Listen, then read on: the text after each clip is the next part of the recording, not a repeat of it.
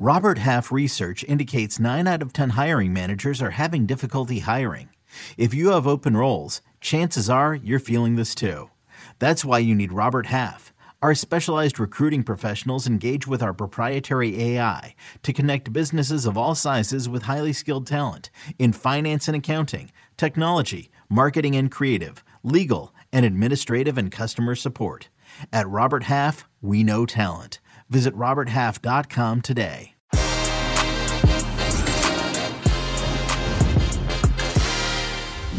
Inter clinch the SuperCoppa Italiana by beating Juventus 2-1 in extra time. Real Madrid get the job done in a 5-goal Classico, and Chelsea march into the EFL Cup final after seeing off title-timid Tottenham. I'm joined by Jonathan Johnson later on, but Jimmy Conrad, my man, Jimmy Conrad, to pick over the wreckage of these great 3 rivalries. Que Golazo midweek Wednesday mayhem begins right now.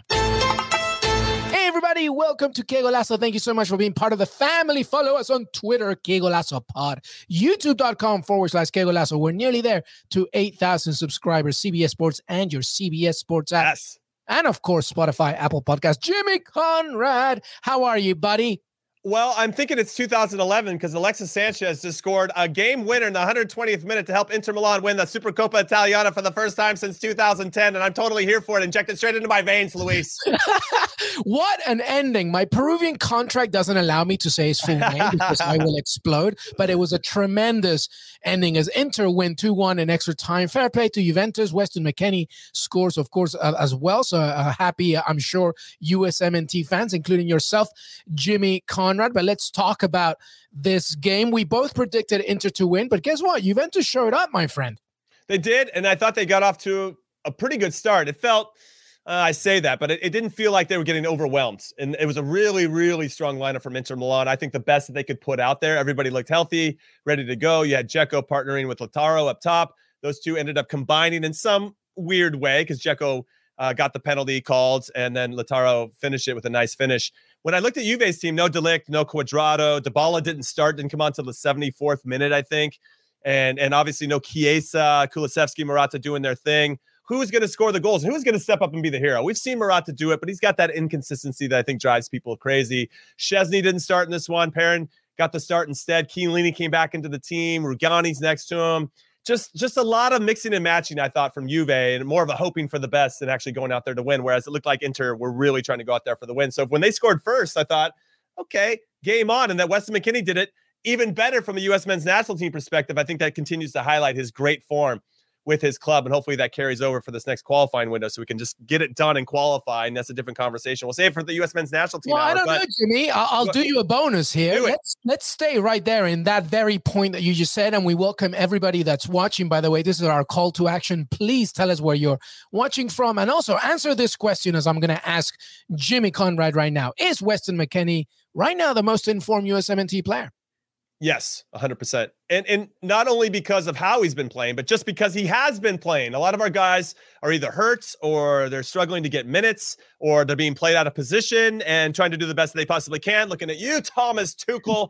But yes, he's getting, for me, he's getting more trust from Maxi Allegri, and maybe in a way that he didn't at the start of the season. It didn't feel like maybe he was part of Allegri's plans, but then there are those moments, and you've seen it in all the club teams, where they kind of have to roll out a player just to show the other clubs that might be interested in buying him that, hey, look, he's healthy, and hey, look what he can do. And I felt like Weston McKennie fell into that a little bit, but when he continues to get minutes, I feel like Juve are better when he's on the field, and I think Allegri finally believes it too, and I thought he got rewarded for his hard work with that goal today.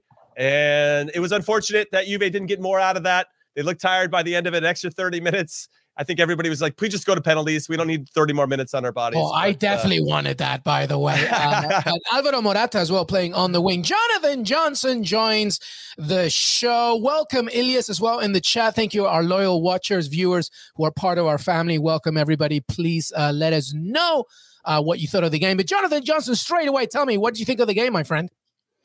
Hey there, guys. Got to be honest, I'm quite glad that's over now. It started off fairly well and got my hopes up. And then by the end of 90 minutes, I was like, I really can't stand another half an hour. Yeah, and thankfully we were spared the penalties. I don't really understand when these kind of competitions allow to have extra time. I don't see why it doesn't just go straight to penalties. But I agree. In any case, we'll see what the fallout is for both of these two teams in the next couple of weeks. But Inter winning it in dramatic circumstances, big goal for Alexis Sanchez. After what feels like an eternity. And I agree with you as well with Weston McKennie. It feels like he was put in that shop window, and now Juve are kind of like in that position where they're considering whether they really want to let him go, or, whether he's turned over a new leaf. I know he's been a bit of a bad boy since he's been in Turin, but no, it's there were some interesting things to take from the game. Yeah. Yeah, no, I was just going to ask JJ if that, given what you saw from the starting lineup from Juve, was that the game you expected to see? I mean, I thought, given the strength of Inter's lineup, just to go there very quickly, that they were going to go for it. They were going for it to really just try to end the game quickly. But then when Juve scored first, it really kind of changed their approach, I thought. And also, there was a double sub that happened, which I thought was very interesting, taking off Dzeko and Lautaro at the same time to bring on Alexis Sanchez and Joaquin Correa. And I thought that was a bit of a risk. Maybe I just thought, basically, if I was the manager, maybe staggering that sub so each player could kind of ease into the game in their own way while somebody was already in the flow of it. But what'd you think about Simone Inzaghi? Obviously, his first major trophy with Inter since he's taken over, and just kind of just individual performances. You got anything that stands out? Yeah, I like what Inzaghi has done with Inter since taking over. I think he's really impressed me because I wasn't particularly sold on it being the best move. I didn't think that Inter would be as strong as they are this season. So credit to him for having them looking as they are at the moment. I think with regards to that substitution, I think it was solely just to try and keep his key men fit, not risk them going into extra time. And Alexis Sanchez, he's kind of in the same boat as McKennie, where Inter they know what he can do, but they don't see it enough. So bring him on. Not really got anything to lose in a Super Cup match, and comes up big and gets the winner. But I'm surprised how both teams actually took this, relatively seriously when you look at the starting 11s. I mean, I always find it a bit strange to have these events mid-season. Obviously, we had it in Spain as well this evening, because for me, it's always something that's kind of like a curtain raiser at the beginning of the season. So you usually use these games as sort of like a semi-competitive friendly, but this felt more like a competitive match because it's literally coming bang in the middle, of all the domestic action. These teams are already back in Serie A action as well. So, I think it was more competitive than we would have usually seen. Like, for example, it's the curtain raiser in the French season, and I think we benefited from that. But it's also probably why they were able to go toe-to-toe pretty much for the entire 120 minutes. Let's keep going on the lineup specifically. Jimmy, I'll ask you first. JJ, please feel free to jump on. But Paulo Dybala obviously has been one of the main components for Juventus. Obviously, I think I know the answer to this, but I would love to hear what you think. Why do you think he didn't start specifically in this game?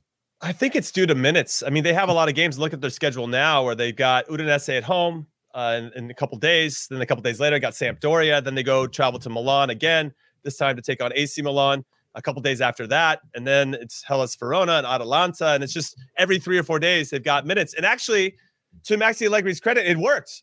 They brought on Dybala when the game is in the balance at 1-1. And he had a chance and he took a couple of shots and he had some influence on what was happening. Obviously, he didn't have that goal that he scored against Roma on the weekend where he got it out of his feet and curled it to the back post, which is what I think we expect more from him. Almost Arjen Robben-esque. Can he get into that spot? And we always know it's automatic he's going to hit that top corner. And I think we all know he's capable of it, but he just doesn't do it consistently, which is, I think, frustrates a lot of Juve fans. But it did work. And I think, hey, we got to rest him. He got more than enough time to make his impact on the game, and it just wasn't enough. But I was a bit surprised that he didn't start because I thought you could have done the opposite. Can he go out there and help you set the tone? And then you bring him off, very similar to what Inzaghi did with Dzeko and Lautaro. Yeah, but I think there was an element of managing the minutes for players, on both sides. Let's not forget this is an Inter Milan team that had to travel only for a game to be postponed in Serie A, just coming off the winter break. So, I don't think it was necessarily ideal circumstances for either. But, I do think that, when both of these teams are looking at their schedules, you've got Inter coming back into it with Atalanta.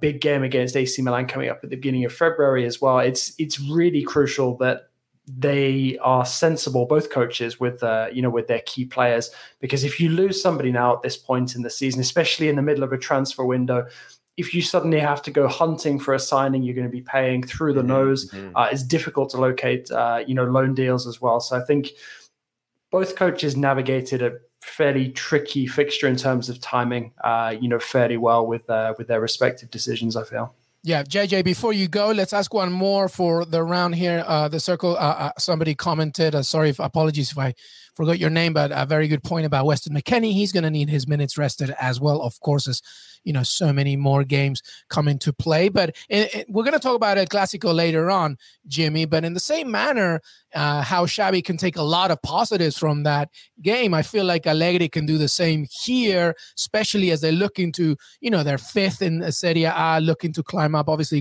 they got that game in hand over Fiorentina, but this surely adds a little bit of confidence, especially because they don't have Federico Chiesa anymore. Well, I think it's going to force him to be creative in terms of who his starting lineup is. It was a bit of a surprise to see Artur get some minutes there at the very end, because I thought they were just going to save him, make sure he didn't get injured so they can sell him, because I don't think he's part of the plans moving forward. And fair play to McKennie for kind of winning that battle, because they both got brought in around similar times. And McKennie, I think, has won out as an option that's a little bit more reliable, or maybe does more things in certain ways that Artur can't. I still think Artur is a good player. I just feel like he needs to find a home where he can start to succeed a little bit. So we'll see if he can find that in this transfer window if they end up letting him go. Because as you said, they do have a lot of issues. That schedule is crazy, though. And I don't know how they're going to manage it other than praying to the Serie A gods, or whoever they pray to, that Kulusevski can stay healthy, that Morata can stay healthy, that all these players can stay healthy so that they have selections. We see it even with COVID. Sometimes you're just forced to play with what you have. And sometimes teams really play and perform well under that. But this Juve team does have a lot of work to do just to even get into the top four. Obviously, losing this chance at a trophy would have been nice for that confidence. But there were some takeaways here that they are resolute, that the guys can step up and be trusted in tough moments and big games. Yeah, good timing, by the way, Jimmy, with Fabrizio Romano's report about Arsenal pushing for Artur Melo as well there. So that's well done. I feel like you two had that synced up. Well, that's what me and Fabrizio do. We're two peas in a pod. But JJ, I'm kind of curious as to, your thoughts about Juve's chances, even in the top four moving forward. I mean, I think it's difficult to rule Juve out for the top four. To think about them not qualifying for the Champions League is pretty difficult, despite the fact that they were awful at the beginning of the season. And credit to Allegri really for turning things around, because they do look a lot better now. They are harder to come up against. I still think that they're a lot further away, from those teams in Champions League qualification than they would have thought. Okay, Atalanta, sort of almost within reach, despite the fact that they have a game in hand. But still, if we're looking at it sort of in comparison with Napoli, they're 5 points clear. I think Juve would have expected to be much, much closer. So there's still plenty of work to be done. Would be interesting to see who Juve might bring in, assuming that they do manage to get Artur out of the door and to Arsenal, because I think that there are a couple of areas in that team where Juve really, need to retool. I don't think that they're going to be able to do all the business they need to do this January. I think they're probably going to have to look at next summer for that. But, this is a Juve team that's really been on the slide now for the last couple of years. And Allegri looks like he's arrested that slide. Will it be enough to salvage Champions League qualification? We'll have to wait and see. But if they can continue this run of form, if they can navigate this tricky set of fixtures coming up, then I think they'll look in fairly decent shape as we head into February. So Juventus hopefully as well will hope that actually, ironically enough, Inter does them a favor when they face Atalanta, because that's Atalanta's game in hand. And obviously, if Atalanta win that, then the gap becomes a little bit further away. But obviously, Allegri will never say that. I know that it's late for you, Jonathan Johnson. So how about some final thoughts, my friend? Hey, you can go anywhere you want. Perhaps a little Brazilian that's already there, or a little Frenchman that's coming our way. Anywhere you want, Jonathan Johnson. What's your final thoughts? Yeah, well, it's been an exciting last couple of days to be a Villa fan. Jimmy's rolling his eyes. To have Coutinho rocking up at Villa Park, it's kind of thing that doesn't really happen in even in our wildest dreams these days as Villa fans. But it really does feel like a positive place to be at the moment. Dean coming in as well. I'm very, very curious to see, first of all, how that plays out sort of in his first couple of games, what that might mean, moving forward for somebody like Matty Targett, who, he's had his difficult moments, but I feel he's perhaps one of the more reliable performers in the team. I think it's a sign as well that, Gerrard is finally being able to stamp his mark, his authority on this squad. I wasn't sure if he'd be able to do that much business this window. Now we're obviously seeing that, he is being backed by the club, and, it's an exciting second half of the season coming up, especially after a couple of disappointing results, the loss to Brentford, the loss to United, both games where I felt you really should have done better in terms of the result. Gutted to not have a cup run on the cards once again, but it's kind of par for the course these days, unfortunately. Hey, man, onwards. I love it. And onwards for you, Jonathan Johnson. Get your well-deserved rest, my friend. Thank you so much, buddy. Take care. Cheers, guys. See you, JJ. All right, JJ off to sleep. Jimmy Conrad, we're done with the Villa talk. Don't worry about it. It's over. That's fine. I'm excited for you guys, too. It's very cool to see what Steven Gerrard can do. Hey, Chris Wood. Well, Chris Wood. So, I just want to state for the record that Newcastle are playing four-dimensional chess here because they're kind of taking a page out of the playbook of Bayern Munich, that you want to buy the people you're competing against, buy players from that team or those teams. And Burnley are in the relegation zone, just like Newcastle. And guess what? We just bought Burnley's best striker. So you know what? I love what they're doing, but they got to beat Watford this weekend. That'll make me feel better. There you go, buddy. And there'll be much more to talk about there in the weekend preview. But we move on. By the way, here we go. James, just got to give you all props for calling the 2-1 result out perfectly. Thank you, buddy. It's what we do, man. It's what we do. Sad to see McKennie. Prediction God status confirmed. I'm telling you, man. I'm telling you. Sad to see McKennie's header not count for much, but heck of a game. It was a very good game. James, thank you so much for being part of the family, my friend. All right, let's move on here. You can now relive the best moments of the UEFA Champions League 24/7. The UEFA Champions League channel is a new 24-hour streaming channel serving non-stop goals, highlights, and full match replays from the world's most prestigious club competition. Reminisce on your favorite moments, legendary players, and brilliant goals with the UEFA Champions League channel, streaming around the clock on Pluto TV and the CBS Sports app. On May 23rd, I want to go back to normal. What's normal? the Paramount Plus original series, Evil, returns. We've already hunted werewolves, demons. And now what? A baby Antichrist? Okie dokie. Prepare yourself You will not beat us. for the end. I have visions of hell. Make it stop, make it shut up. You're not gonna survive this. Evil, the final season, streaming May 23rd, only on Paramount Plus.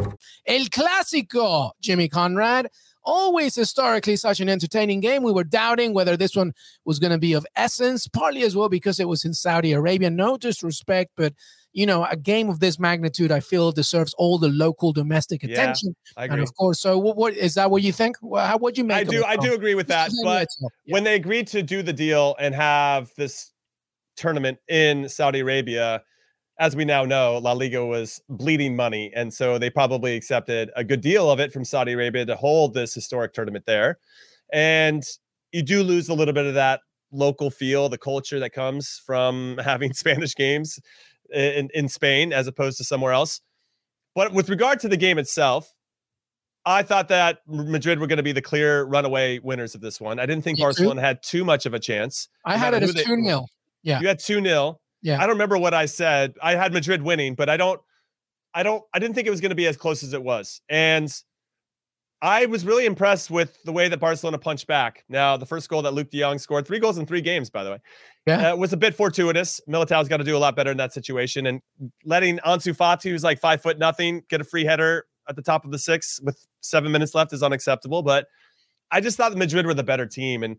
And their quality on the counterattack in particular is nothing short of amazing. The first goal where Benzema picks Busquets' pocket, and that leads to him putting Vinicius through. By the way, if you can watch any goal, just to see what one player is doing, Vinicius is another level. We talked about them being the best duo in the world right now, and when you see this, you understand why. But after Benzema does all the work to get it set up, Vinicius' first touch to get away from the defender, fantastic. The second one to set up his shot, even better. The goal, the finish, even better than that. I mean, Vinicius is on another level right now. And then Benzema scored. And it's just like these guys are probably the best duo in the world at the moment. Yeah, no, absolutely. Listen, I said Vinicius Jr., we're going to circle back to Vinny in a second, but let's throw this question first. Hey, Jake, I'm here too, I can ask about Serginho just because I'm not American, but I know Serginho Dest, Jake. But Jimmy, do you think Serginho Dest is done at Barcelona after being completely left out of the squad today?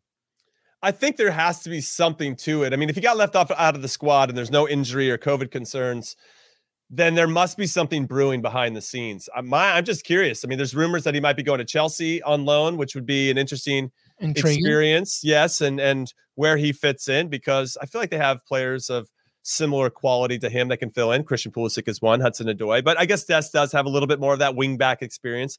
It would be interesting to see how he does there, and for a lot of different reasons. But I think he'd get better. He'd get better from that experience. And if he's not part of Xavi's plans and they're going to go somewhere else, then it might be time for him to move on. I just don't know what the best destination is for him, Luis. And I'm curious what you think. I mean, going back to Ajax, he didn't really spend that much time at Ajax either because he's a young player. I would love for him to go maybe back to them, but he might see that as a step back after being at Barcelona. So I'm not really sure. Yeah, no, that's where I was going. I was thinking maybe just go back to Ajax for a second. I mean, they're one of the best teams in Europe right now, and obviously Champions League potential, etc. I will just leave it with this. Fabrizio Romano reminded us in this show that Barcelona considers Serginho Dest a good player. They like him, but he's not untouchable. So if somebody wants to come in and offer something, they will definitely be ready. A quick question on this one. Should Greg Berhalter call him back up for this month? What do you think, Jimmy? Oh, absolutely. I think you want to give these players a chance to get back into a different setting. It depends. Let me say it like this. I guess it depends. If he makes a move to Chelsea and all of a sudden he's in, a new situation, he's trying to get his footing there, maybe you would consider bringing in somebody else. And then but Yedlin isn't necessarily lighting it up in Turkey at the moment. And none of our guys are really like killing it outside of Weston McKennie. So yeah, there's a lot to unpack there, but we've seen in the past that sometimes when you bring a player in that doesn't have a lot of confidence and you get him around his friends and just that warm environment where he's feeling supported, sometimes that can be the thing that unlocks how that kind of stress that they're feeling, and they start to play a little bit more free, and then they go back to the club teams a little more confidence. So I'm hopeful that that's the situation. He comes in and plays well, helps us get at least 7 points out of these 3 games in the qualifying window, and we get one step closer to qualifying for the World Cup. Well, there you have it. Hopefully for the USMNT faithful. Let's circle back to Vinicius Jr., by the way. 15 goals in all competitions this season. That is the same number as his past 3 previous seasons combined with Real Madrid. There is clearly something that Ancelotti has provided for him. I feel he's more calm on the ball. Time has slowed down for him. He's more balanced. And obviously, Jimmy, that partnership with Karim Benzema, we always knew. It's funny because it wasn't too long ago when Karim Benzema was kind of talking some smack about Vinicius Jr. in a way, right? Saying that, don't give him the ball, whatever. Now it's like Batman and Robin. It really is. I feel like there's been a trust that's been extended from Benzema to Vinicius. Whereas if you saw in the first season in particular, and maybe a little less in the second season, Benzema would always throw up his hands. Like, this kid just takes too many touches. He holds it too long when he should play quick. He plays quick when he should hold it for a little bit longer. He just was always doing the opposite of what I think Benzema wanted. And now you're seeing this really come to fruition. So I think it's a couple things. One, I think it's him getting older. It's him understanding what it means to actually play for Madrid. And I also want to throw Carlo Ancelotti in there because I think he's a player whisperer in maybe a way that Zidane wasn't, and trying to encourage him and support him in a way, and maybe even helping Benzema deal with the relationship with our younger players, not just Vinicius, but Rodrigo and everybody else, that's allowing him to flourish. And I think it's a combination of all these things. And as his confidence continues to grow, like even on the 3rd goal that they scored in extra time, the ball that comes across from Rodrigo, he dummies it like he's playing out in the park with his friends to leave it for Fede Valverde, who slots it. I don't know if we would have seen the same version of Vinicius. He might have rushed it, got that ball caught underneath his feet. Maybe they don't score, in previous seasons. So, and that was my point about crazy how good he is. I feel Ancelotti has given him a sort of balanced game. Like, everything has slowed down for him. There's that commercial. Yeah. I think it was Peyton Manning where he gets the ball and everything slows down. Right. That's Vinicius Jr. right now. Like, everything has slowed down for him, and Real Madrid look very good. Having said that, by the way, 6 straight winless Clásico for Barcelona. We can't say that they lost, but I do feel, Jimmy, I wonder your point, that there's a lot of positives that Xavi can take out of this. I think that obviously they're a transition team. Listen, on paper, depth, squad, talent, Real Madrid is a better team. Okay, strategy as well. Currently the favorites for La Liga, but Barcelona, I feel Xavi can take a lot from what he saw today. I think you could probably look at every position. Ter Stegen looks a little bit sharper. It's unfortunate on the Benzema goal where it gets deflected out. It's like a second save. He's trying to get big, and that's a little bit unlucky, but I feel like he's been sharper over the last couple weeks and months, so that's good. Dani Alves getting meaningful minutes, getting him a little bit fitter, getting him back into the system is important. You still have a really old back line, though, with Piqué and Jordi Alba as well. Making sure you start to get that midfield three, if it is going to be, Gavi could play there today, but Pedri ended up coming in. So, getting Pedri some more minutes. Ansu Fati making his return to the first team as well. Scoring a goal. Getting Ferran Torres, even though he came out at half, but getting Ferran Torres minutes. I was actually pleasantly surprised that Memphis Depay was like their super sub that came off the bench. Now, it is interesting, though, that they've scored a bunch of headers in the last few games with Luke de Jong and now Ansu Fati. I'm like, what version of Barcelona are we watching? Because he's more like man they want to get rid of, by the way. Really. So yes, there are some takeaways. I think that Xavi knows exactly the kind of team that he has. I think his expectations seem set firm in reality, and I appreciate that about them. He doesn't really blow smoke up anybody's ass, and that's refreshing in some ways because he's not tap dancing around anything. Maybe that's because he's a club legend and he can just be himself and not have to be anybody that he's not. And then Ousmane Dembele actually playing the whole game too, I thought was important. So if they can get these young players healthy and back into the team, the future is so bright for Barcelona, but it's just going to take some time. So I encourage those fans, even though it's as hard as it is, to exercise some patience. Yeah, but definitely focus on the positives today, at the very least, I would say. All right, let's move.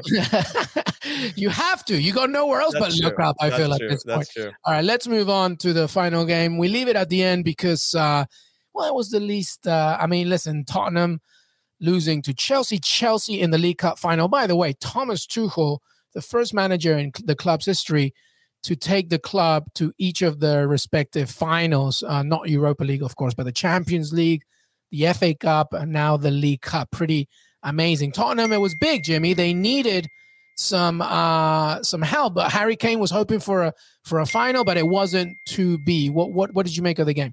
Well, the first thing I'll say, let's just talk about the lineups. I was pretty surprised that Lloris didn't start this one and they went with Galini. Yeah. And I say that now, obviously, in hindsight, because Galini made a mistake that led to Chelsea's first goal. And that first goal was going to be so important in this game. If Spurs could score first and make it 2-1 over the two legs, then I feel like we see potentially Chelsea suffer a little bit and get a little squeaky bum time. And that's where that momentum could play into Spurs' hands and they can take it from there. We saw that with Juve. They scored first and all of a sudden they were just on top of Inter. And they didn't get that second one, but they were, sent the note that this is going to be a long one.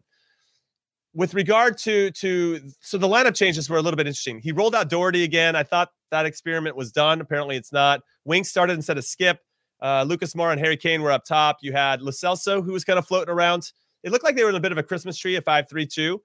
So I can understand why they did that. But at some point, they were going to have to extend themselves and chase the game. And I was wondering what Conte said to the guys before. Do we want to try to get it to 0-0 at half? Or do we want to try to go get that goal and maybe take some more risks going forward in the first half and then adapt accordingly? But when they give up a goal on a set piece, Golini misses it. He doesn't have anybody impeding him. When he tries to go punch it out, it hits Rudiger's back and they score and they make it 3-0.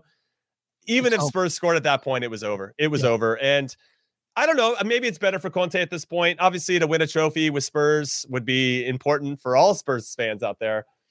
But I think it was pretty much done and dusted once Chelsea went up 2-0. And to your point about the stat that you said about Tuchel, my big question for him is, can he do it over 10 months in the Premier League? He's proven that he's a good cup manager.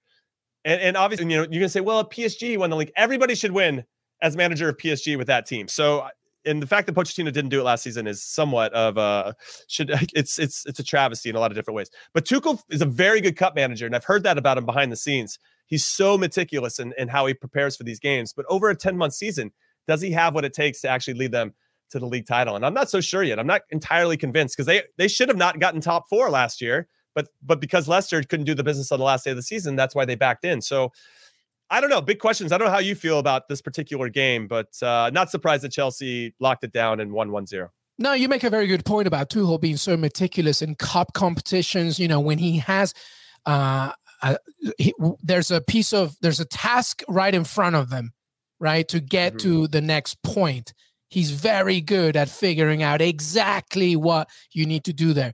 The marathon that is the Premier League becomes a little bit trickier. And to your point, they just about managed Champions League football only because of Leicester City. So that's going to be a trickier thing. And also you're competing against, your Man Cities, your Liverpools, etc. So it's a trickier thing. So that the jury's still out in terms of the Premier League, but you can't deny obviously what he's done already, Champions League winner, etc., etc. But they still need pieces if you want to win it all, if you want to win the Premier League, I feel. By the way, Sergio Reguilón mysteriously left out of Tottenham squad today, but I think that has more to do with Conte just thinking about the weekend and things of that nature. Or maybe not. I don't know. I don't know. That he was always I go by this quote by they have Arsenal on the weekend. For everybody that doesn't know, it's the North London derby. Oh, and by the way, we have a great Fabrizio Romano episode tomorrow looking at both teams, both clubs, and what they need to do transfer-wise, or what they're doing or not doing, etc. But yes, the North London derby is this weekend, so I think that's part of it. But Conte said this, not in this game, but he said it before, Jimmy. Tottenham are not bad, but they're not great. They're like right in the middle right now. And that's what Tottenham fans have to realize. What do you make of that? Well, I can understand why Tottenham have expectations. I mean, they've spent a lot of money on this team, building this team, and it hasn't really connected in a way that I think they either hope or expect. And I get where they're coming from. I'm not a Spurs fan, but I can definitely understand being disappointed with your Premier League team. I have one, but my expectations are a little bit more set in the fact that my team sucks. But Spurs, and I know there's the sarcasm that comes with it and that cynicism that comes with supporting a team. But they have a lot of the pieces that look like they should have success. And for whatever reason, it's just not consistent enough. You see flashes of it. And I think that's what hurts more is you see flashes of how good this team can be, but they can't sustain it. And I think that's what hurts the most. And when you look at their schedule, they got Arsenal, which if they really want to get into the top four, they have to win that game, the North London derby on Sunday.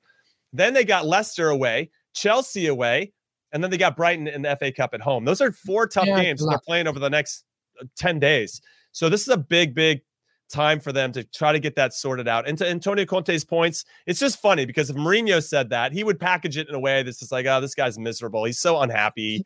He's such a sad guy. He's always, throwing his team under the bus. But Conte's come in and done similar things. And is it because he's being honest or trying to motivate the team through public criticism, or is he just trying to state the fact? I mean, I'm just curious where that comes from.